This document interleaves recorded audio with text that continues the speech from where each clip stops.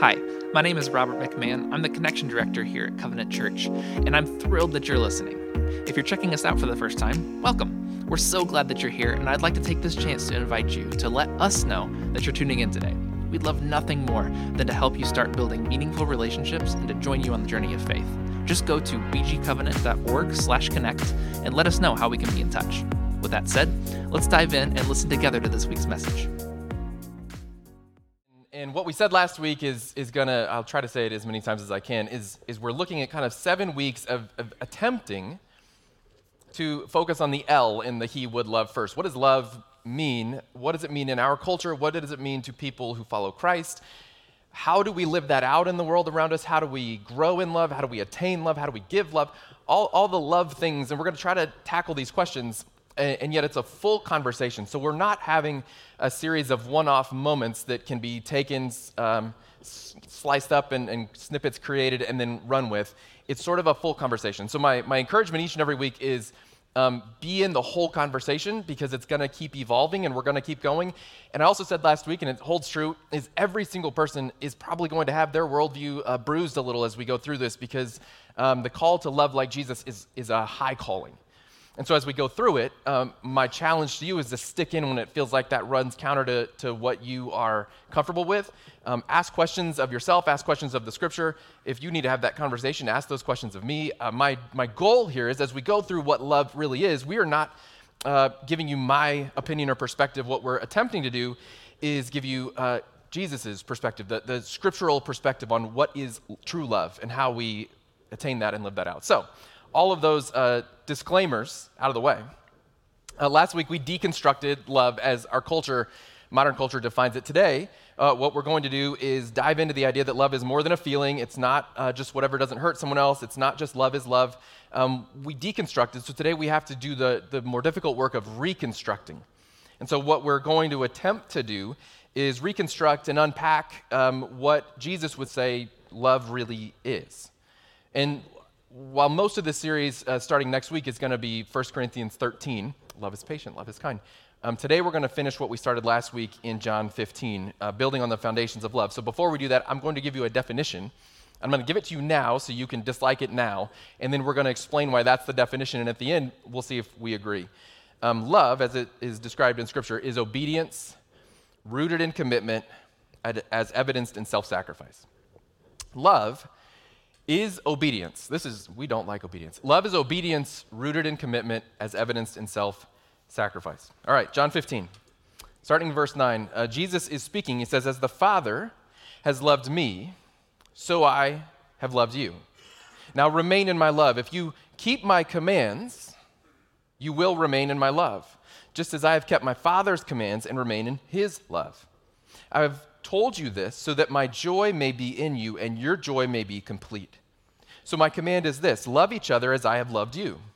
Greater love has no one than this, to lay down one's life for one's friends. You are my friends if you do what I command. I no longer call you servants, because a servant does not know his master's business. Instead, I've called you friends, for everything that I learned from my Father I have made known to you.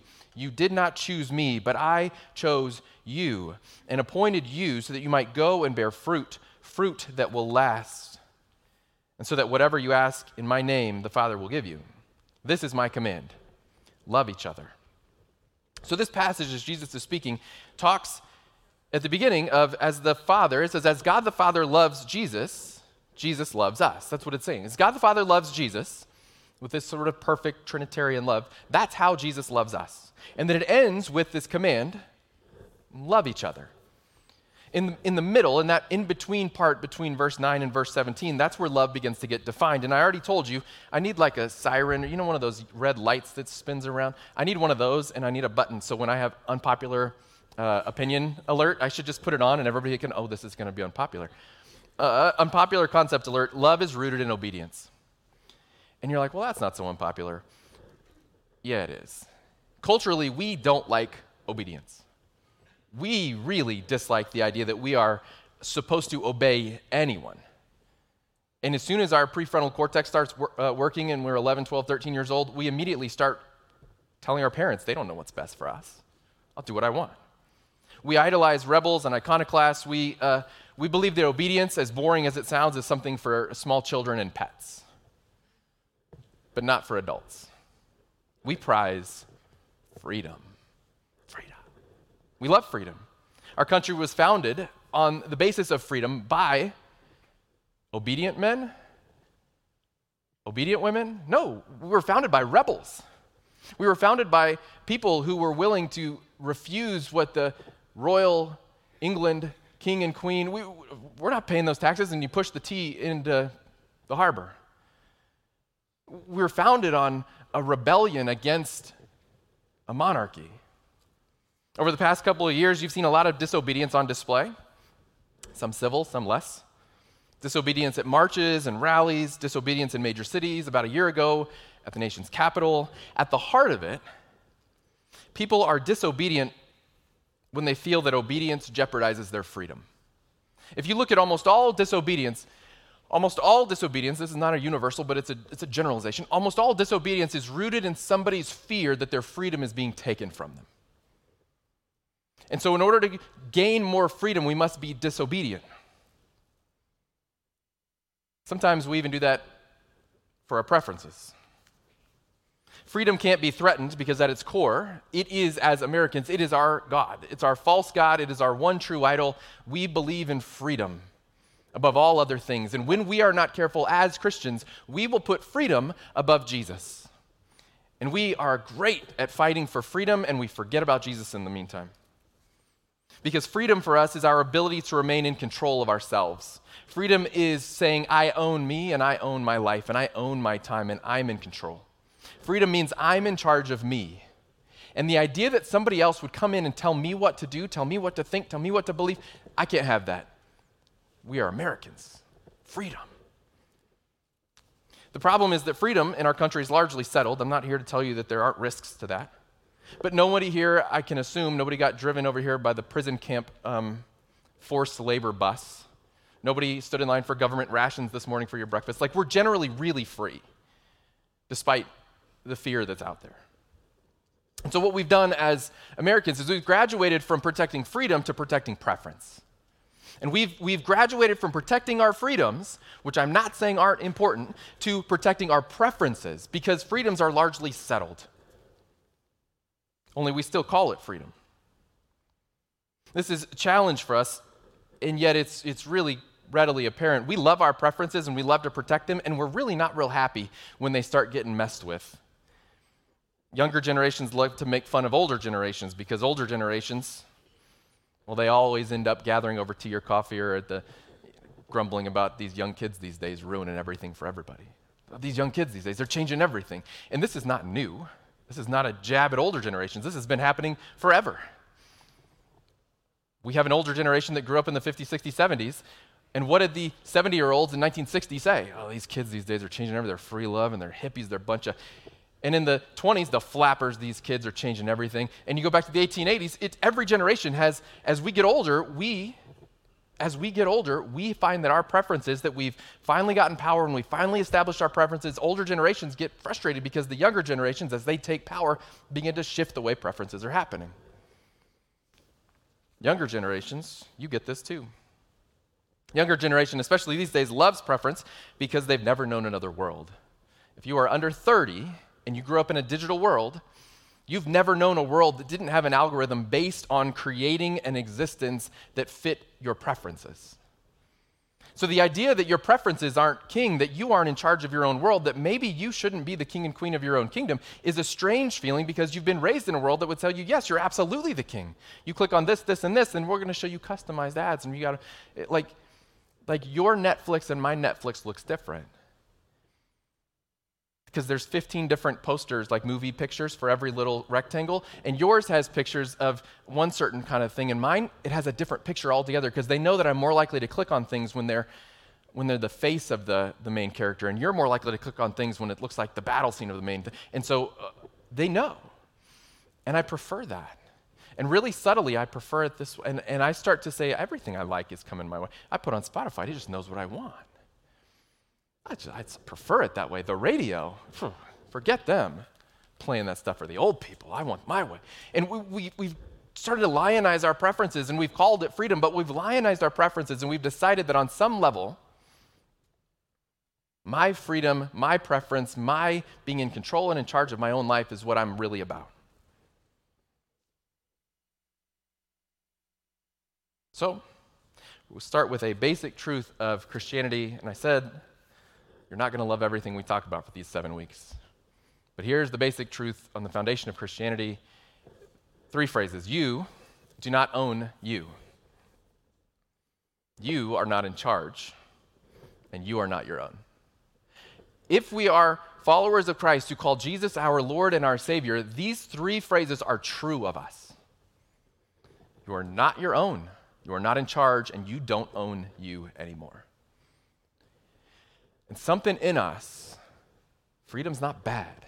Something in us as Americans pushes back and go, that feels like someone trying to tell me what to do.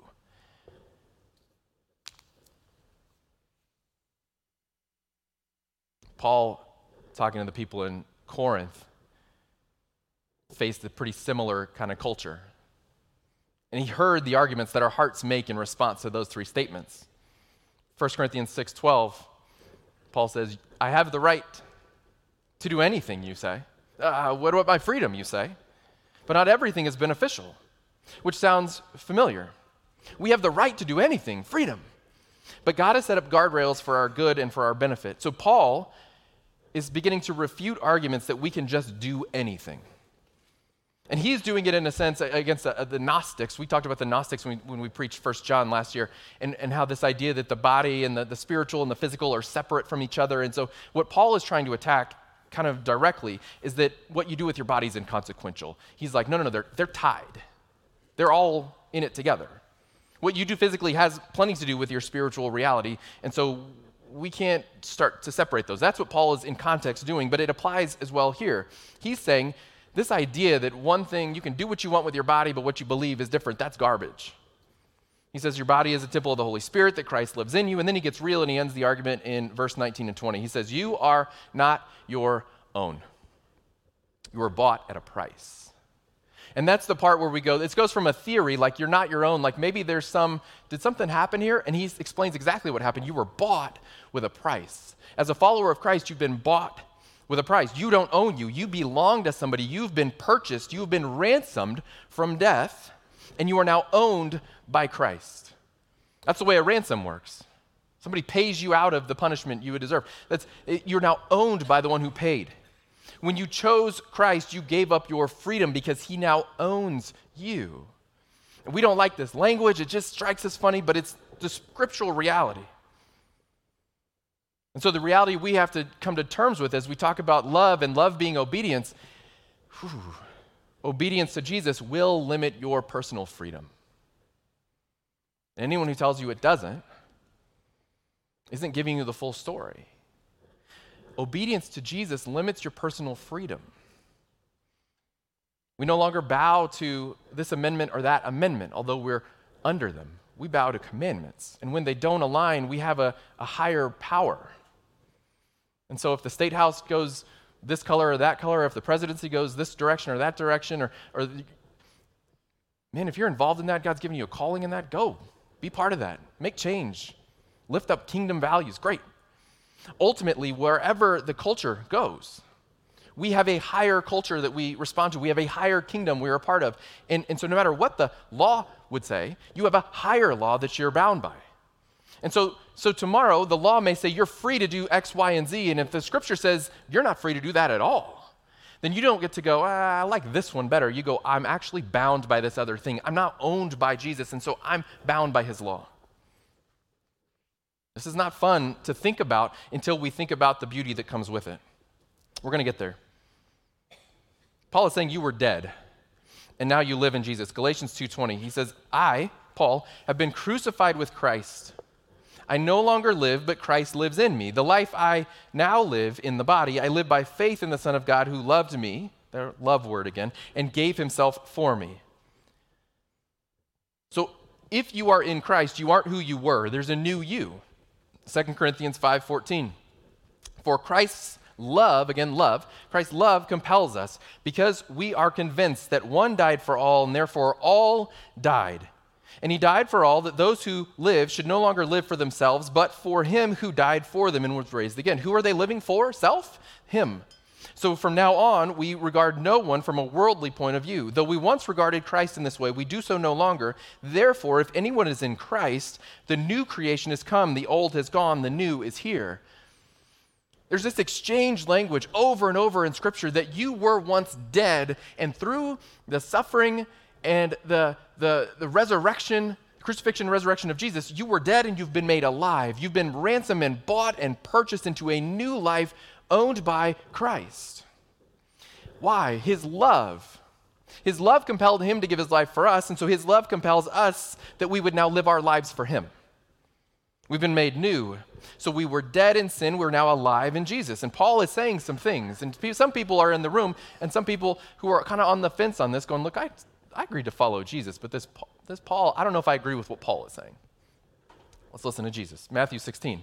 Jesus said to his disciples, whoever wants to be my disciple must deny themselves and take up their cross and follow me.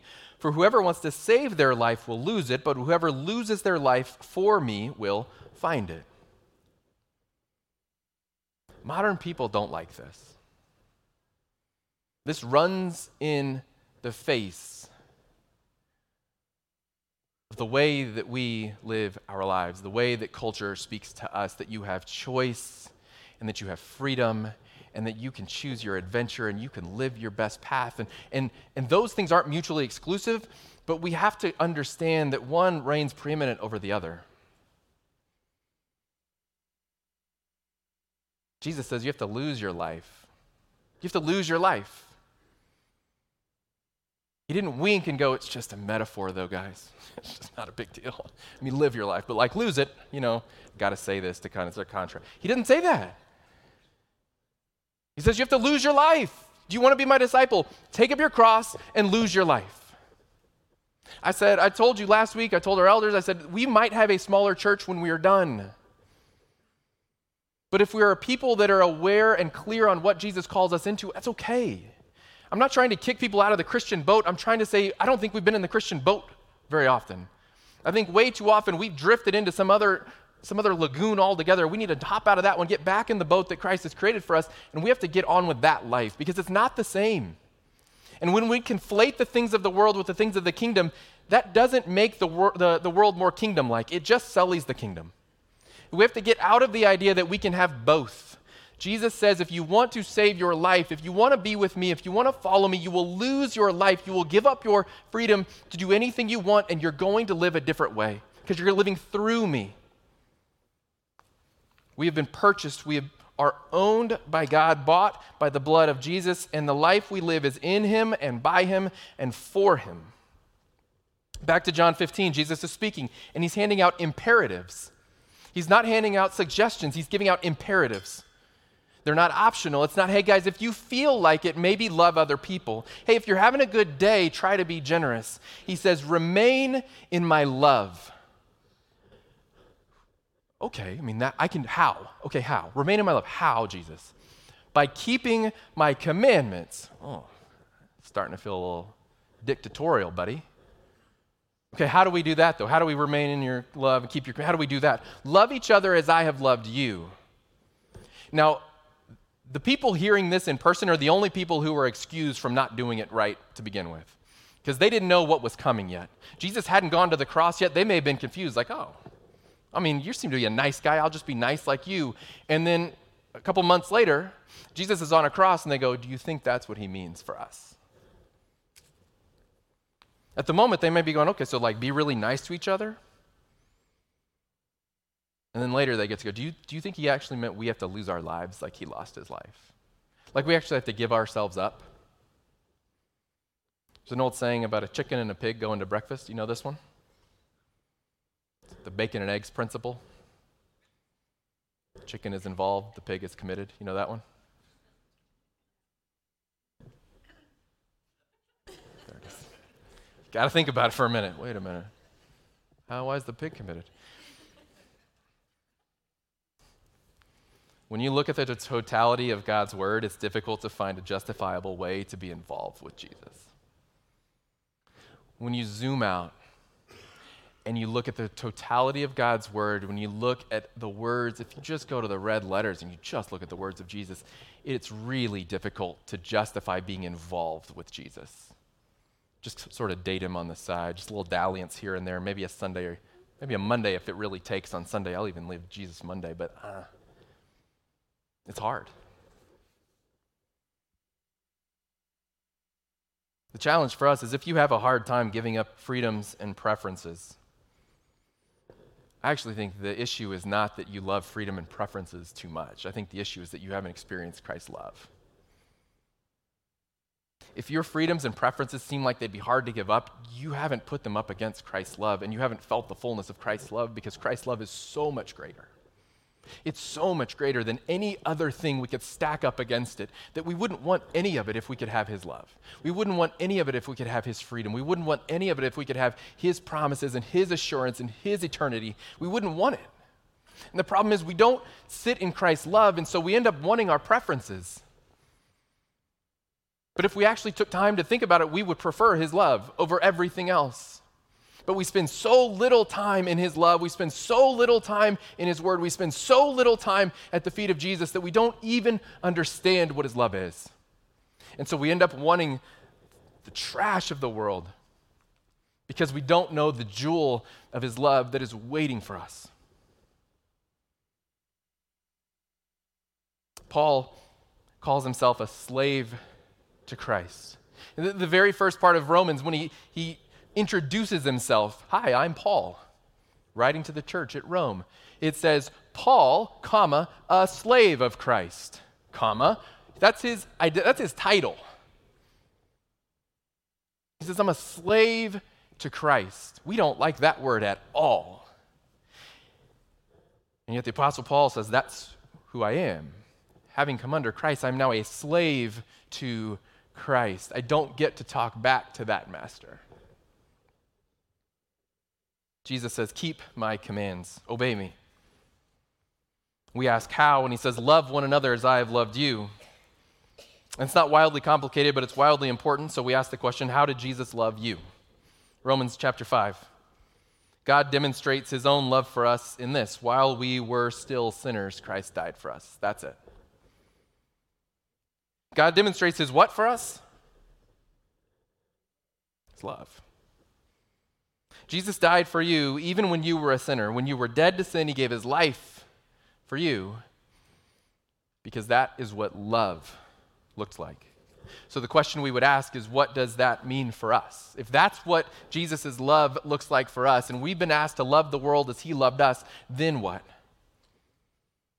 Does it mean we have to give up our lives for others? Yes. Does it mean we have to sacrifice our lives to see others come to life? Yes. Does it mean that we need to live so that the dead, the spiritually dead, might know life? Yes. And it's not intended to be a brutal, awful life either. People are like, man, this is a beatdown. I got to leave out here, and I got this whole other Jesus obligation on me. It's not intended to be that at all. What can we expect, Jesus, from the 1 Corinthians passage, verse 11? What does he say? "I've told you this so that my joy may be in you and your joy may be complete." I've told you this. I've told you how to love so that my joy would be in you and your joy would be complete. Don't miss this. Jesus says that obedience is the heart of love, and that a full commitment is required for this obedience to take hold. And all of this leads to perfect joy. And some of you in here, you already experience perfect joy. You wake up every morning feeling the fullness of joy. You go through your day and you're like, people are mad at you because you're so happy and you're just whistling. Everything's great. You're never hangry. All of it. And you're like, joy, nobody's like that. We're all desperate for more joy. We're seeking happiness anywhere we can find it. And he says, I got better than that. I got perfect, complete joy on offer. And we go, awesome, I want that joy. How do I get it? And he goes, it's obedience rooted in commitment, evidenced by self-sacrifice. And we go, whew. Is there another way to get joy? Is there like a discount section? Do you have a clearance aisle? Because that seems like a lot. Oh, well. And Jesus is faithful enough and secure enough to allow you to peruse the shopping aisles of the world. Try that on. Yeah, sure, see how that fits. Yeah, you want to try that? Do that too. And at the end of everything else we've done, we go, you know what, I don't have perfect, complete joy. I don't have perfect, complete joy. I'm not even happy. And he goes, still got it over here. I got one product. It's me, and it's perfect and complete joy, but it's going to cost you because there's obedience rooted in commitment, evidenced by self-sacrifice. And if you can find that sort of love in your life, which is me, then you will know complete joy.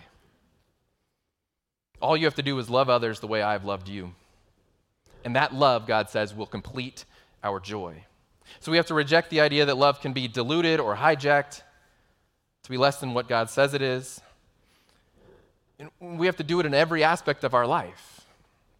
Talking about love, people are expecting me to talk about marriage, I think. We might get there. Sometimes when I'm going to do a wedding, I usually let the couple choose what scripture they want. You know, what do you want to do? Okay, we like this psalm, or we like this, love is patient, love is kind. I'm like, you sure you want that? Then they'll say Ephesians 5, depending on people. Ephesians 5, that talks about marriage, and that's the nice here, because it says, wives, submit to your husbands, and husbands, love your wives as Christ loved the church. And depending on where we are in the world, people are like, I don't like that submission language, that's no good. And I'm okay with that. You don't have to like it. I don't even, that part is sort of inconsequential to me. The part that I sit on and I say, are you sure you want that? And I look straight at the husband in the eye. I said, because I'm going to say in front of all your friends and family that you have to love your wife as Christ loved the church. And if you want to go through how Christ loved the church, it's pretty heavy, man. Are you sure you want to do that? Do you want to commit to everybody you've ever met in your entire life, your kindergarten teacher and your grandmother? Do you want to tell them you're giving up your life for her? To which the young man will say, I just kind of wanted that submission part said out loud. And I say, the one doing the submission here is you. If you're going to be the leader leads by submitting and dying for the other. So, congratulations on getting married. My friend, this is your funeral.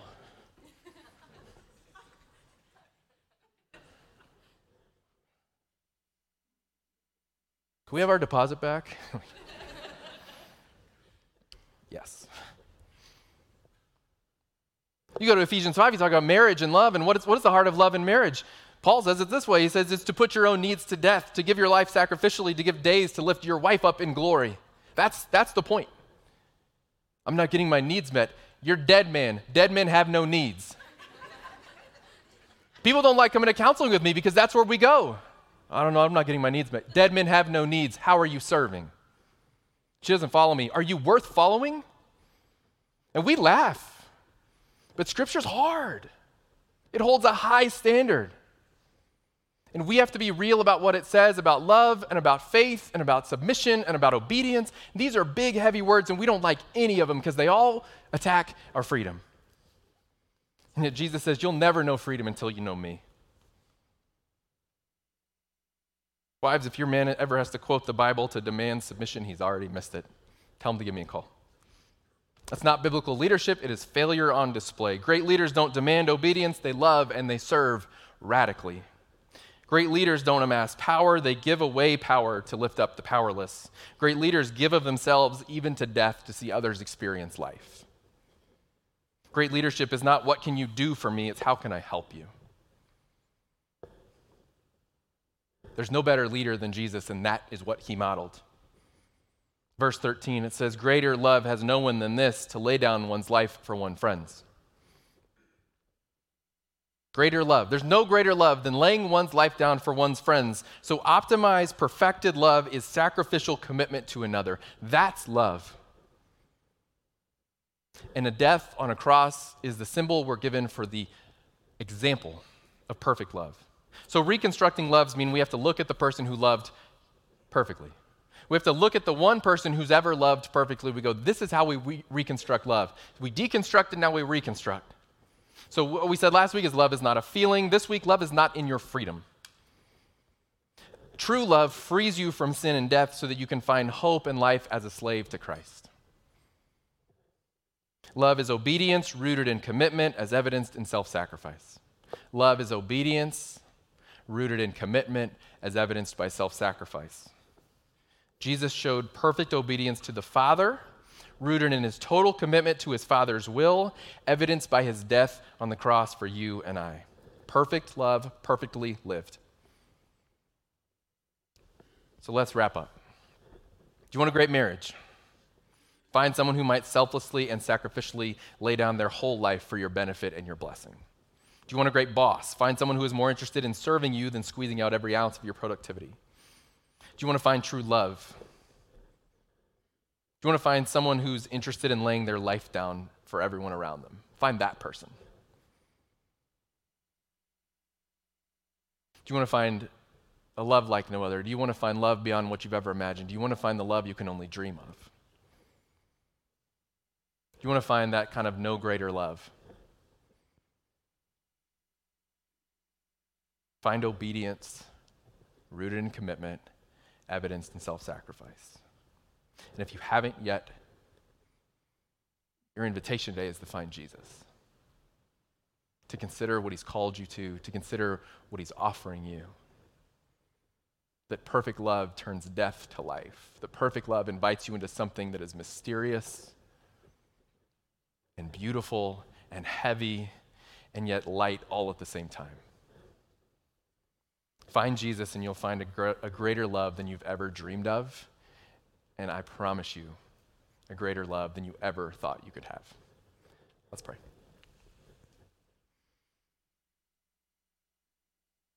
Father, thank you for Jesus. Thank you for the love that we see through him and the way that his love informs our life. Thank you for the salvation we know through you, but more than that, thank you for the salvation from a life chasing lesser things. Thank you for saving us from all of the lesser things and the aisles of the world, and instead calling us into something greater. Father, for the hearts that are heavy with guilt or shame, that somehow we've been doing this wrong, Lord, I pray that you would be ever present, that you would remind us that your perfect love was given to erase our sin and our shame, that we just lean in and you're there. That you're attempting to make us whole as we go, that you're returning us to a fullness as we go. So God, I pray against sin and shame. I pray against the guilt and the pain. I pray against the things that hold us back from accepting you, from walking with you, from obeying you, from testing you out. Father, I pray that hearts today would be encouraged to lean in further with the joy that you offer being the great incentive, that fullness of joy. Lord, we need it. So I pray that you begin to show it to us as we lean in. God, thank you for your word and for your truth. Thank you for this life. We offer it back to you. In Jesus' name, amen. Hi again. Just a reminder to let us know that you're listening by heading over to bgcovenant.org/connect. If you're ready to be known, we'd love to know you. And we hope you'll join us soon, every Sunday, in person or online. Thanks for listening.